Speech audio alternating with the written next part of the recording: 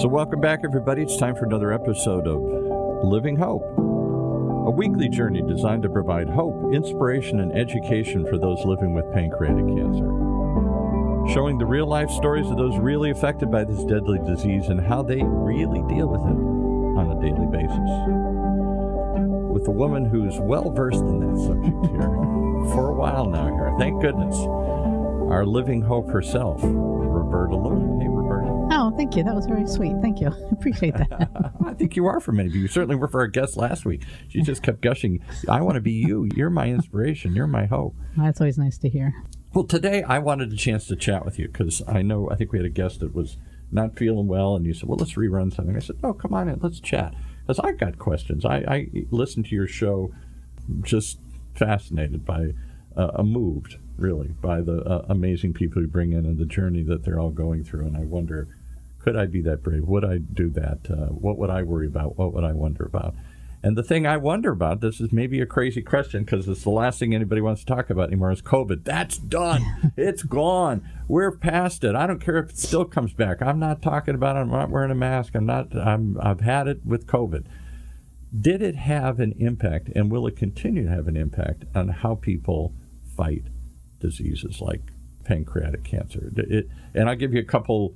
I'll prime the pump. I'll give you a couple examples. Certainly, for families who lose loved ones to deadly diseases, it changed funerals for a while. There, you couldn't even go to a funeral, or only a certain number of people could be there. It certainly restricted access to the patient who was struggling maybe somewhere with disease. You can't visit mom and dad. Maybe you don't want to because their immune system's already compromised and we better stay away. And did that create mental health issues or challenges? Because I can't get out. Nobody can see me. I can't even get to my doctor. And so I'm even more, because of COVID, I'm even more isolated and therefore maybe less able to battle this. What do you think? Am I just imagining all this, or did that have an impact on it? And will it continue to have any impact on those struggling with deadly diseases? I think it did have a big impact. It did impact our family personally. My, husband Vic lost his business partner. Not to COVID, but he died during the COVID time. I didn't know that. Okay. And so his funeral, they only allowed a certain amount of people to go, and we could only be at the graveside for a certain length of time. Yeah. And then Vic lost his brother to COVID. And the sad thing about that is I felt he died alone because he was not allowed to have visitors. Yeah. And that was really, really tough to be with him or have the family be with him over Facebook or something. And if there's one theme I've heard you hit over and over again, and your guest hit, is this isn't a struggle to do alone. There is a community of others. You can join groups like PanCan and go to group, whatever you call it, therapy and stuff, and support groups and stuff, I guess I'm trying to say, where you don't have to go through this alone. Families don't know how to deal with it, and sometimes abandon people or run away or can't talk about it or can't deal with it. Friends and family cut you off because I can't hear it, I can't deal with it or talk about it. And I wonder if COVID didn't even make that isolation more. It did, because when you went in for treatment, you couldn't take anybody in with you. And for some people, that might be okay, but for a lot of people, they need or they want to have someone with them, their support system with them. So for them to be dropped off and not to be able to have that person stay with them during treatment was very difficult. And it put a lot of extra work on the nurses and the medical staff, because a lot of times, when we take somebody with us, they'll go get us if we need water or soda or whatever it is we need. They'll go do that, whereas this put more work on the nurses and the aides and different people in the medical field. For those watching the video, I'm sorry I had to drop out. I ran over my wire and I'm choking myself here. So well, let's not do that, because my CPR is out of date. So okay, but does anybody ever talk about that? Because that COVID. We're so sick of COVID stories and COVID's impact and the new normal and everything else. But I do think that's part of what we didn't discuss, is how COVID affected those in trouble, in struggle, in need. They were more isolated, more left alone, and left alone from their family, from their friends, from their doctors. And you talk about all the time, one of the things you credit to your long struggle, your successful struggle with your own pancreatic cancer, is attitude. Yeah, it has. I think it has a lot to do with it. I mean, if you're already going in there, I mean, it's not the most fun thing to be doing. So if you're already going there depressed, or you, like I said, you don't have that support system with you, it can be very difficult. Because at least if your support person is in there with you, I mean, they can maybe help you keep your mind off what you're doing, or just sitting there holding your hand. For a lot of people, that just is something that they really need, and not to be able to have done that was very difficult for a lot of them. Do you think people are seeing their doctor? I've read reports of people didn't go in to see their doctors often because the doctor's like, one, I'm swamped, and two, I'm afraid too. So unless you really have to come here, maybe you shouldn't come here. A lot of patients didn't want to go in to see their doctor because not knowing, what other patients might be there. They didn't want to come in contact with others. But in the doctor's office, we're swamped. I mean, and there were some things, I guess, positive that came from COVID. I mean, we learned to do a lot of things over Zoom that we never thought we could. A lot of doctors, I mean, you call them up on Zoom. Telemedicine and stuff, other things exactly. we made to monitor things and stuff like that. Are there any ways to monitor? There's no way to monitor a cancer remotely. You can monitor your blood pressure. You can monitor your glucose level now today, but you're not going to measure your antibody counts or anything, or at this point, I don't think. No, you still need to be able to go in and have your blood test done and have those things done, pretty often to keep on track and keep in touch with what's happening. So any other ways you think COVID changed the world that in retrospect now we didn't see coming? I think just the fact, I mean, who would have thought, that when you're going into the doctor that you wouldn't be able to have an appointment, that tests wouldn't be able to be done. Just on my own situation, my PET scan was very long in coming because I couldn't get in. They weren't doing a lot of them at the time, and, just not being able to have it done when it was normally done. So a lot of tests were put off. In my case, it didn't really hurt, but for some people, that's not the case. They really need to be on top and stay with whatever their program was before. So as we look forward, the new normal seems to be that we're going to live with this for a while, and people are just going to try and go back to a normal existence. We're not going to wear masks indefinitely, apparently. We're not going to work remotely indefinitely. Elon Musk famously yesterday, we're doing this at the 1st of June in 2022, he suddenly shocked the world and said to his employees, time to come back. This remote work stuff was fun, but it's not forever. And other businesses, he's trying to buy Twitter, and they're like, no, it's forever. You don't ever have to come back. We like this. Everybody's going to work at home. We're going to have smaller offices, and everybody's going to be on their own. I just wonder about that kind of world. How do I guess we can stay connected virtually, but is it the same? Do you get the same support virtually from your doctor, from your friends, from your family over Zoom that you do in person? No, I think there's some lacking. I mean, yes, we can all work remotely, and, a lot of times I like that, but I also miss the camaraderie that I would have when I would visit with my coworkers, and maybe if I had a question or a problem, we could talk it out. Same with other patients. When, I was doing chemo, I was very lucky in that I got to kind of roam around and talk to the other patients and find out how they were feeling and kind of just hopefully give them a little bit of hope and inspiration. But not to be able to do that is something that I think it does tell a lot at the end. Here's a strange question, but I think about it often. In a world where we don't see each other physically, do we lose that human touch? And I mean really touching. How is it important to hug, to touch, to sit in front of somebody here? Does that impact how we connect and how you give support and how you grieve and all these other things? Can we do all that just virtually?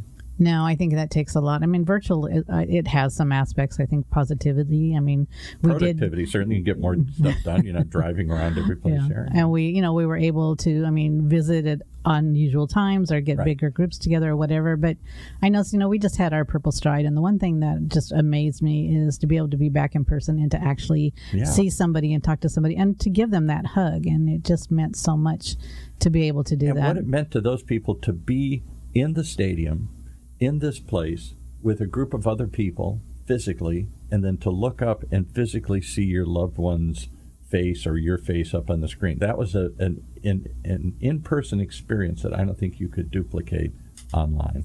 No, because we did live stream it, and we have the copy of it, and even showing it again, people have mentioned though they're thankful to have that. It meant it was something different to actually see it in person, right? And to be able to see some of these people, we haven't seen in like 2 years. So we see them on Zoom, but it's totally different. It's just a totally different experience. I mean, and Zoom is great. I'm not taking anything away from it, but I don't think there's anything like, that hug or that in-person touch or that in-person meeting. Did COVID and any other future pandemic, this probably isn't the last pandemic, apparently there's more of these things lurking out there, maybe not next month, next year, but the assumption is this isn't a once-in-a-lifetime experience. This may happen as the world gets smaller, as more of these diseases spread and morph and get transmitted so quickly around the world. I guess what I'm asking is, did it create added fear in your community of survivors, in your own life? Was it, oh my God, I got the deadly disease and now there's other things out there. I got to be even safer. I got to be even more isolated. Does it create a fear?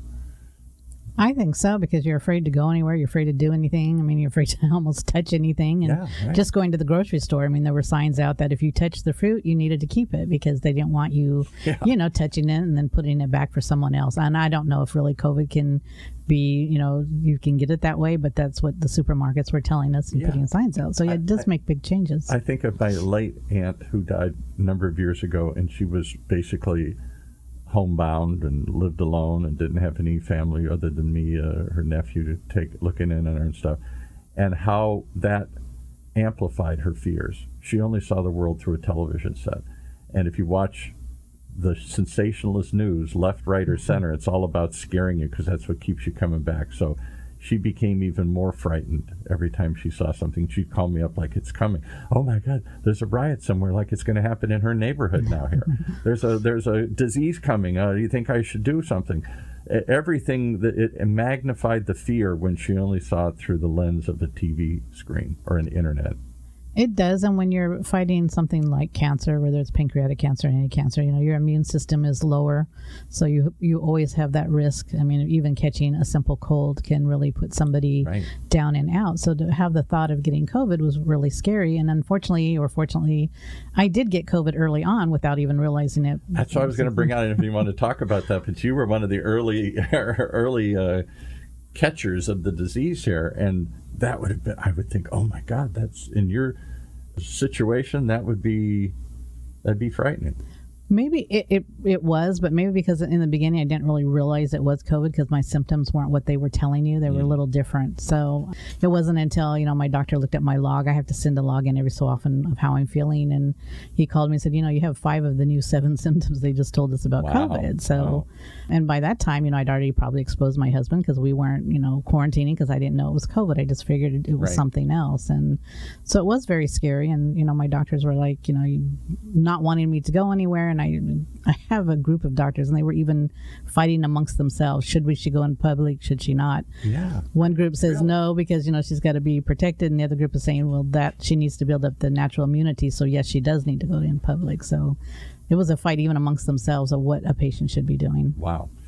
Okay. So any positive takeaways from this? I know it was a horrible experience, but those we made it through. Not everybody made it through. 1 million people died here in the country alone, like Vic's brother, but for those of us that made it through this thing, are we smarter, stronger, better? Because I'll give you a weird example of that. I'll start the ball off rolling. We do a show on the station here about electric bikes, and electric bikes have seen a huge surge in the last couple of years because if everybody's at home working and not traveling and not getting out, it created a certain cabin fever. They want to get out, and it also, I think, a certain fear of I better be strong, I better be healthy, I better do it, so I better exercise more. Whatever I do, I better walk more, I better push myself more. So both of those reasons, all of a sudden people, mostly aging baby boomers, suddenly embraced what you would think would be kind of a niche, expensive product. You saw an explosion of electric bike sales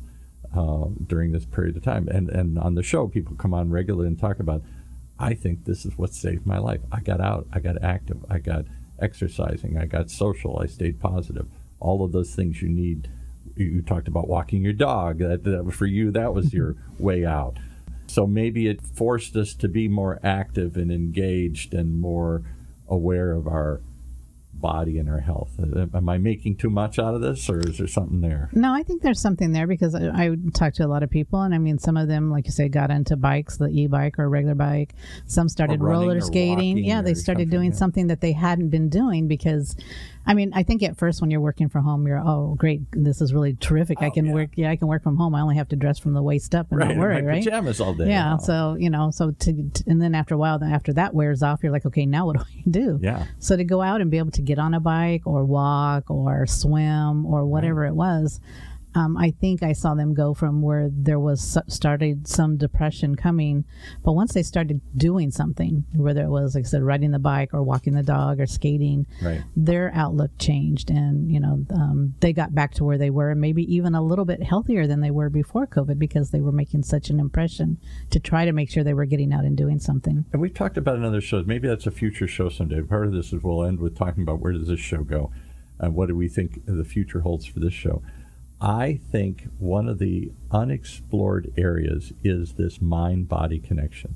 You believe it. I believe it. Most people believe it. But I don't know if there's any real science to support it. The idea that if you're in the right state of positive mind, you got a better chance of beating a deadly disease than if you're depressed and frightened. What do you think? I think so. I think you can almost will yourself to live longer, and you can almost will yourself to die certainly sooner. People see, my mother sort of willed herself to death. She gave up and she wanted to die, and by God, she did. And I've talked to a lot of survivors who they were fighting. They got to a certain point where they were just done. They just knew that it wasn't going to get any better, it wasn't going to get any different. So they decided on their own that it was their time. Nobody was telling them to give up, but they decided.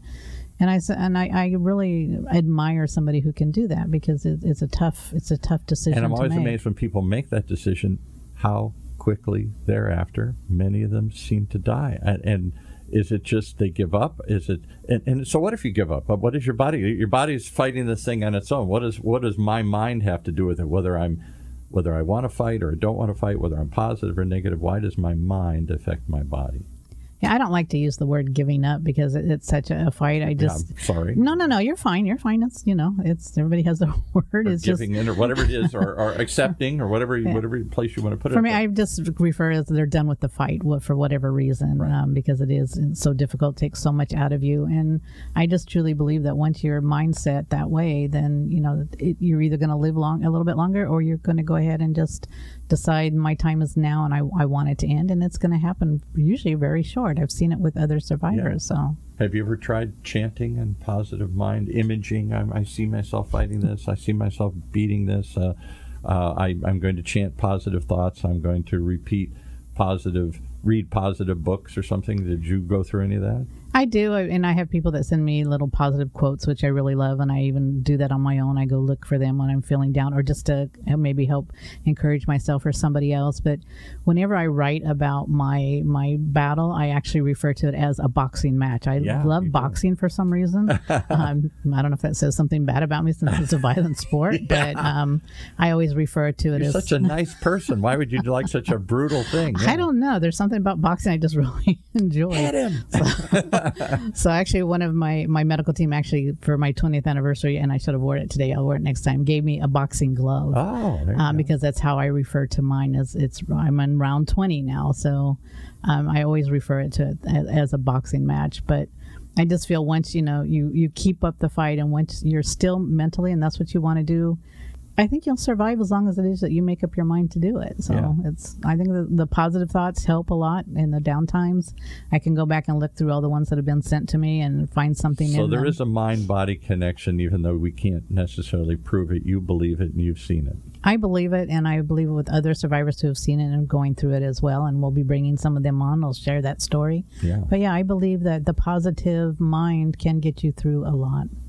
So is it harder to be positive in a world filled with so much negativity, so much anger, so much controversy, war, COVID, inflation? Oh, my goodness, we just seem to be bombarded by bad news and negative news. It is, and especially these last couple of weeks have been really difficult for just the things that have, exactly, just again trying to figure out. I know we're not supposed to question God why things happen, but sometimes you do, and But, you know, and I don't know the positivity in that area, but just to find the positivity in, like, with COVID or in my own situation, I think it's made me a better person. Not that I was a bad person before, but it gave me a different outlook on life. I see things much differently now than I did before my diagnosis. I certainly watch the news less. I got to a point where I couldn't watch it anymore. I was making myself sick. Even my wife said, "You're making yourself so angry and so sick about all these things here," and yet, you know, I thought, well, God, you can't stick your head in the sand. You got to see what's going on, and I'm not happy with some of the things going on, and that's on the left, right, and center. Everybody's got this feeling, and yet at some point it's destructive.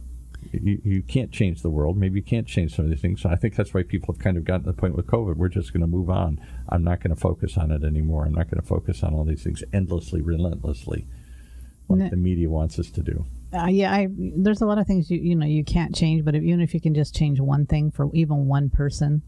You know, I mean, there's that starfish story. I don't know if you've ever heard it before. I've heard it. Tell it again. I love that story. Yeah, it's the story where this man or boy is picking up starfishes and trying to throw them back in the ocean, and somebody else... They're dying. They've rushed up on the beach, right? Thank you. And somebody else walks up, well, why are you doing that? You can't save them all. And he's like, no, but if I can just save one. I can save this one. Yeah, and that's how I kind of feel. Even I know I can't do a lot. I can't change the world, but if I can at least make it easier for one person or one family that's going through this, then that's what I want to do. I tell you, that's what you've done with this show. I don't know if we're reaching millions, but the ones we're really reaching. I think you've made a difference in more than one life here. And not just you, but this whole effort of people coming and sharing stories.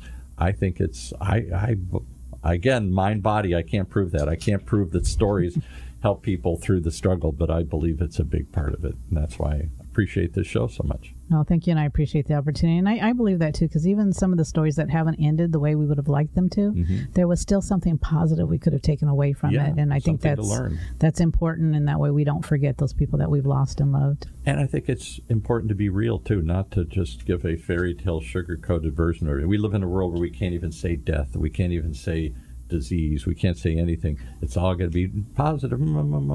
And we had somebody on a chariot, a weird connection, but they were talking about, I said, wow, you should do a show and talk about that. They said, well, but they're not all happy stories. And would anybody listen to it? I said, if they're real, I think people will listen to them. Because I think we're looking for real more than we're looking for just fake positive affirmations. It's all going to be okay. Well, maybe, but tell me the truth along the way here, too. You said that with your doctors. Don't sugarcoat it. Tell me the truth. Yeah, I want to know the truth, but don't beat me up with it either. I don't need to hear it every time because I need to keep that. Good way to put it. Yeah, right. But and I believe that too. It's just something that I'm sorry, I lost my train. Well, that's okay. The train leaves the station sometimes. Chemo brain. I still blame chemo brain. Well, I think this last thought is, where do you see the show going? Periodically, we take a little breath and we go, wow, look at how far we've come. Look at the stories we've accumulated. What do you think? Any teas, any tidbits of where you think are coming up next here? Well, I want to say it's an open book, so nothing is off the table. I may change my mind when I hear some of the ideas, but I would like to look more at a little bit of the holistic approach that, dietary, nutrition, that kind of thing, because I think it makes a big difference. I'm an aging baby boomer. I'm a kind of an old hippie. I'm not sure I trust doctors that much anyway, and I think my wife's like that. I think more of us are like that. So we're looking for alternatives. Maybe it's health. Maybe it's exercise. Maybe it's mind, positive outlook. Maybe it's something I've never looked at. Chinese herbal medicine or smoking marijuana or something, other things here. But I think more and more we're looking to supplement, not to replace, but to supplement what we're hearing from the doctors here. And more we feel like it is my fight, it is my journey, and I'm not going to be passive in this. I'm going to take some responsibility for it. I'm going to take charge of it. I hear that message a lot from you and others. Yeah, and I agree, and that's something I think we have to look at. I mean, and just in my own situation is when I added the holistic to the traditional, and I was very lucky to have a doctor willing to do that. Yeah, most are. I saw, yeah, exactly. I saw big changes. I mean, I haven't had chemo since 2018, and that's when I started in the summer of 2018 of the changes that I made. Well, come back and bring your holistic doctor and your witch doctors and your voodoos and your chanters or whoever else helped you through these things. Your last guest was talking about a spiritual advisor, and she kind of hesitated. I don't know if anybody wants to hear about that. okay, I'll listen to anything. Tell me if you got a deadly disease and people tell you you don't have a big chance of surviving. I think at that point you try just about anything and everything. You do, and I think we want to offer the resources and the stories to people because maybe it's something that they can relate to or something that would help them through it. And if, again, my inspiration is just to help somebody get through it. Not to support, not to endorse. Everybody check out their own stuff, all the disclaimer stuff. We're not trying to say do these things. We're just trying to say, what do you do when there's so little to do? Yeah, and I think having a show like this, something that's reputable, is something that we can do that. And like you say, put the disclaimer out. We're not telling you to do it or not to do it, but just to give you the options and know what else is out there. Maybe it will help you, or maybe, I don't know, it's just interesting to know, even if you don't do anything. Yeah. And you can question and say, I'm not sure I believe that, but apparently this person does. So why and what and how? Maybe I can learn from her, or maybe it'll just reinforce, no, that's dumb. I'm not going to do that. Mm-hmm. That's crazy.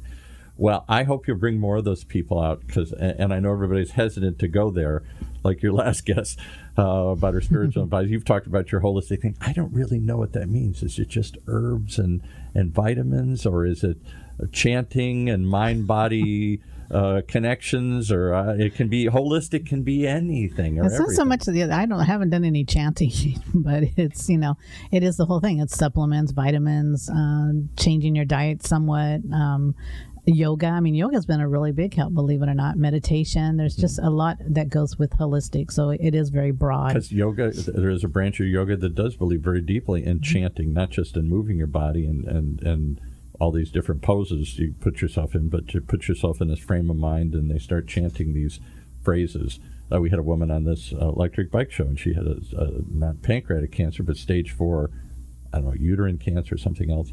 And she was a yoga instructor, and she credited her daily chanting, remove all obstacles from my way, remove all obstacles from my way. That mantra put her in the frame of mind, and she thinks actually, if you believe that philosophy, actually empowered the energy in her body to fight this too. I think so. And I even have, I know one survivor, it cracks me up because she does like the Superman pose before chemo.